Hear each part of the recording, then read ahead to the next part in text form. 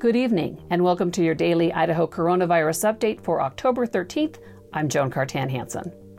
On Tuesday, the Idaho Department of Health and Welfare added 584 new cases and 2 new deaths to its statewide total. That brings the statewide total to 49,247 known cases and 512 deaths.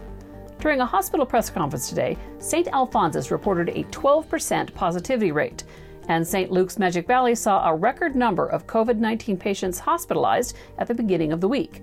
St. Luke's said they're bracing for more to come.